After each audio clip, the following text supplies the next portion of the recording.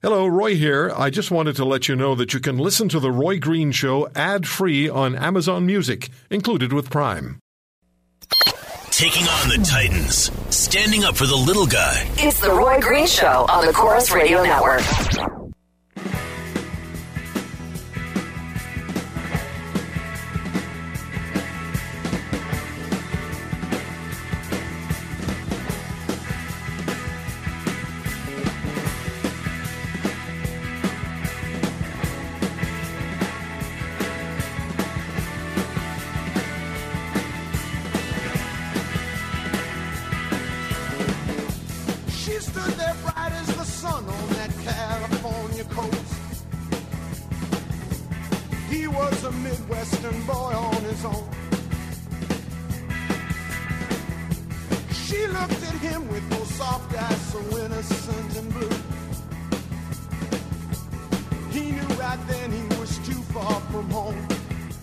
Beauties and the Beast, Saturdays on the Roy Green Show on the Chorus Radio Network. It is time for Catherine Swift, WorkingCanadians.ca. Hi, Catherine. Hi, Roy. Linda Leatherdale, former money editor of the Toronto Sun, currently vice president. I don't mean that's sort of a transitory position. Vice president of Cambria, Canada. I was going to say for the foreseeable future, but that only digs the hole deeper. How are you? I'm great, Roy. How are you? I'm doing just great. And with us as well, former Liberal Member of Parliament, seatmate to the Prime Minister, Michelle Simpson. Hi, Michelle. Hi, Roy. Okay, I want to play something for you. Senator Denise Batters, who was on this program while you were away, Michelle, the senator joined us on one of our segments. And she engaged our Minister of Finance in conversation in the Senate. And it's about 5 minutes, but we took about 50 seconds of it. And have a listen to how some of that went. So, Minister Morneau, who takes responsibility and who bears accountability for even including those measures in the first place? You, your finance officials, the Prime Minister. If those proposals came from your department, who will lose their jobs for that? We will continue to move forward with approaches that we will see will ensure their tax system is fair. We believe that Canadians elected us to make sure that we could grow the economy and ensure that the benefits of that growth were not going disproportionately to those that are already advantaged. So what did that have to do with the question? Well, this is just a continuation of what we've seen. Well, I know, but let's question period Catherine, or in front of parliamentary committees, yeah. The Senate or whatever. I hope all Canadians are watching this farce, because unfortunately it has become such a farce, where the finance minister, the prime minister, and other ministers have just obfuscated, baffle-gabbed. And not answered any question. Well, we know. I mean, this is all we hear from them. We knew exactly. I didn't know that he was going to say as often as the Prime Minister. Maybe that's catching. I don't know. But his answer had nothing to do with the question that was asked. Michelle, is there a course that MPs take on question avoidance? Yeah, there actually is. Tell us, please. Believe it or not, and it's in the media training, do not answer the question you're asked. You just provide, to use Catherine's expression, baffle gab. Even if it won't get you into trouble, you don't answer questions. Now, you know what I used to do on this show? When I'd get these people on, whether it was a prime minister, particularly prime ministers, or federal ministers, or premiers, or provincial premiers. Amazing. I just realized Prime Minister, current Prime Minister, and none of his ministers have been on this program. I wonder why. All the others did, whether they were conservative or liberal, they all came. But what I just realized is I've forgotten what I was going to say. What I would do is when they gave me a non-answer, they would stop, and I would stop. And I'd say nothing. Nothing. good strategy. And there'd be dead air. And then they would eventually feel uncomfortable because they were still up, right? They still had the bat in their hands. So they'd swing again, and then they'd get in trouble. The only one who didn't fall for that was Stephen Harper. He would outweight me because he'd know eventually Green's going to have to start talking because he's a broadcaster and he can't handle dead air. Oh, my goodness. Well, the sad part is that we the citizens, the taxpayers, et cetera, deserve answers. And I totally agree, though. It's not unique to this government. But I must say that the level of arrogance and entitlement in this government is quite shocking. It's always there in any government, but this one seems to be really taking it to a new level. Why? Why? Because they won a majority. But it's not just that, Michelle. There were look at Chrétien. I mean, I had bones to pick with him, but they did some things I agreed with. You know, it's not as simple as that. No, I know. I think we've got a crowd here that are mostly very privileged people that have grown up privileged, and notably at the top. You know, not just Trudeau, but you know, senior ministers, and they have grown up with a sense of entitlement. And they think that's the norm for everybody, and of course it's not, quite the contrary. But they seem to come to power thinking we have all the answers for everybody's problems.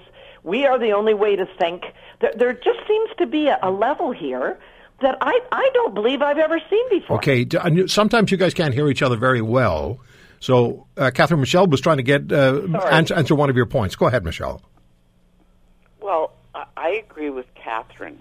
There's a sense of entitlement, but I'm also sensing that if the Canadian public gets together and pushes back, this government tends to fold like a cheap tent. On the Carolina coast during hurricane season. Linda? Okay, well, first of all, I want to say I can't hear Michelle, so I'm sorry. But, this arrogance, the height of arrogance, I mean, we've talked about this before, but really what has my blood boiling is the fact that Morneau, our finance minister, only gets fined $200 by leaving out the price of his French villa. I mean, he's under the gun here. You just talked about he wants fair taxation, and he's going after the small business sector, which basically are our largest job creators. And yet he himself is playing a shell game. I'm disgusted. I'm totally disgusted. Is he completely, has he paid up, or is it still a little nebulous as to whether or not everything's on the table with Bill Morneau? Oh, I think it's very nebulous. Every time, and of course, the thing is, he says he's made his reparations and put things in blind trust and so on. But it just seems it's the layers of an onion thing. You know, the more we discover, the more we find we have yet to discover. So I don't think this is resolved at all. Yeah, it's not. And I mean, $200 fine? This is a slap in the face of taxpayers in this country. Okay. Michelle? Let's start again, please, Michelle. I apologize. Okay. It's our state-of-the-art phone system. Go ahead, Michelle. Okay.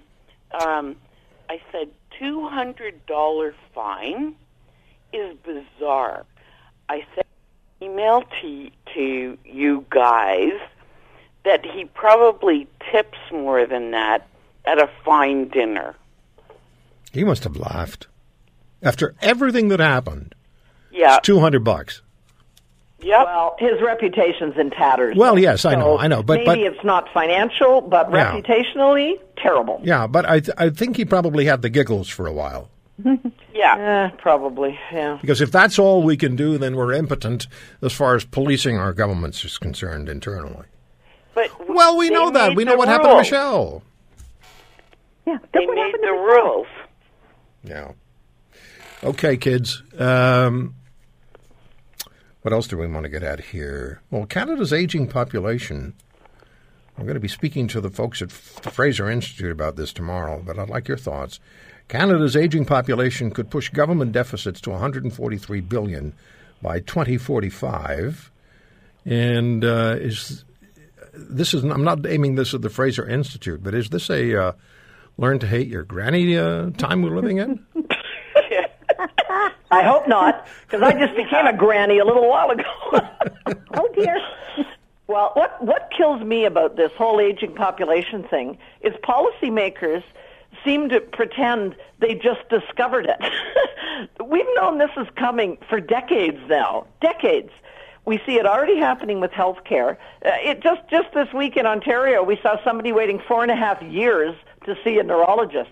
We see a breakdown of our social services, and healthcare, of course, is a pretty darn important one, that should have been foreseen ages ago. So shame on governments that, they pretend this is something they're just discovering. And you know what will happen to that person who sees the neurologist 4.5 years from now? They'll probably be dead. No, let me tell you what's going to happen. They sit down with the neurologist, they talk, they do a couple of tests, and the neurologist comes back and says, "You should have come to see me sooner." Yeah. Oh my goodness! Well, but this is a very serious issue for all Canadians. We're bragging right now. Canada's economy is great. We're going to be able to cut deficits, and we're going to be able to do this and that. If you look at this Fraser Institute report, it is very, very scary. But also, Catherine shared with us an article, and it's from Philip Cross. Okay, hold on to that, Linda. Hold on to that. Yeah, because we have to take a break. We'll talk about that when we come back. It has to do with Canada's GDP, right? Is that the one? Yeah. Okay. We'll come right back. He weighs both sides of the story and chooses what's right over what's wrong. More Roy Green on the Chorus Radio Network.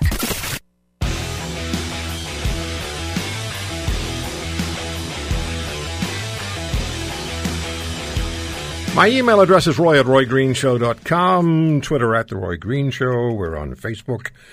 And you can listen back to any segment that we air on the Roy Green Show page on the website of the Chorus radio station you're listening to now. News story from Bowling Green, Kentucky. A man has been arrested and charged with assaulting and injuring U.S. Senator Rand Paul of Kentucky. Kentucky State Police said in a news release that Paul had suffered a minor injury when 59-year-old Rene Boucher assaulted him at his Warren County home Friday afternoon. The release did not provide details of the assault or the nature of Paul's injury. Boucher is charged with fourth-degree assault with a minor injury. I guess Rand Paul got one in. He's being held at Warren County Jail on $5,000 bond.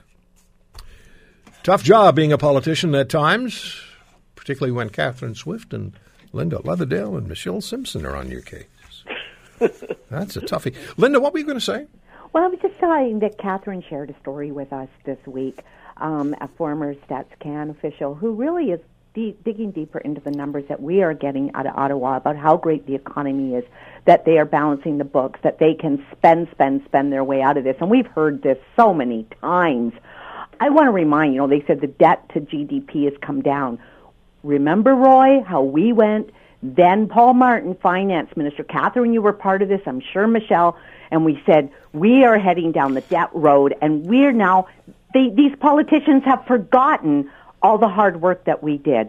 I found it very interesting because Catherine is saying there's another story underneath these numbers. And are we really having the books cooked for us? So, Catherine, it was a great article.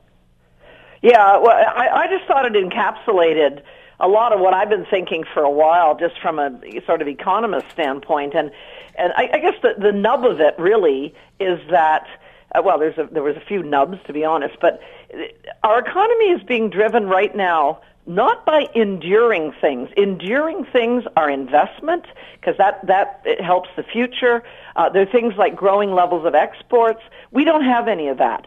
What we have is very indebted consumers continuing to spend. It won't go on forever. Very indebted governments continuing to spend. Won't go on forever. And also levels of when we compare it to previous years. For example, that 4.1% GDP growth that the government was crowing about in the second quarter of 2017 was actually it's always a comparison to the previous year. So you have to take it in context. The previous year in Canada, we had all those horrible wildfires in Fort McMurray that decimated the economy. So again, context is huge, as you were saying, Linda. And here, what worries me is that I really got to wonder if the people in Ottawa and the people in the finance department aren't stupid. They got to know this. how can they support the level of spending we're having right now? We are totally vulnerable to the inevitable downturn we will have. Downturns happen roughly every 10 years or so. Our last recession was 2008. And what year are we in now? Oh, yeah, right, the end of 2017. Anyway, it's a big, big black cloud hanging over our economy, and I think the government is ignoring it to have short-term gains. I hate to say this, but good old Joe Clark, eh? But we're going to be facing some serious pain. Didn't you also write something about NAFTA coming into play here and having an impact? Yes, the U.S. is the whole other question mark. The tax, we'll see what happens in the next week or two, but tax cuts are very much on the agenda south of the border. Do people really think that won't have a big effect on Canada? NAFTA, if NAFTA were to collapse, which heaven forbid, I hope that doesn't happen. It's super important to our country as well as the U.S. and Mexico. Big, big problems there too. So yeah, the whole, the whole question mark that is U.S. policy right now, our biggest economic influence in Canada, another great unknown out there. Michelle? I couldn't agree more. Catherine had alluded to the fact that governments, and it's not just this one, that just absolutely put blinders on with respect to potential problems down the road. But we've got sunny ways with no dark clouds. And I'm thinking, I really can't believe it. The last finance minister, I believe, that had a contingency fund was Paul Martin. It was. Well, Flaherty had some too, Michelle.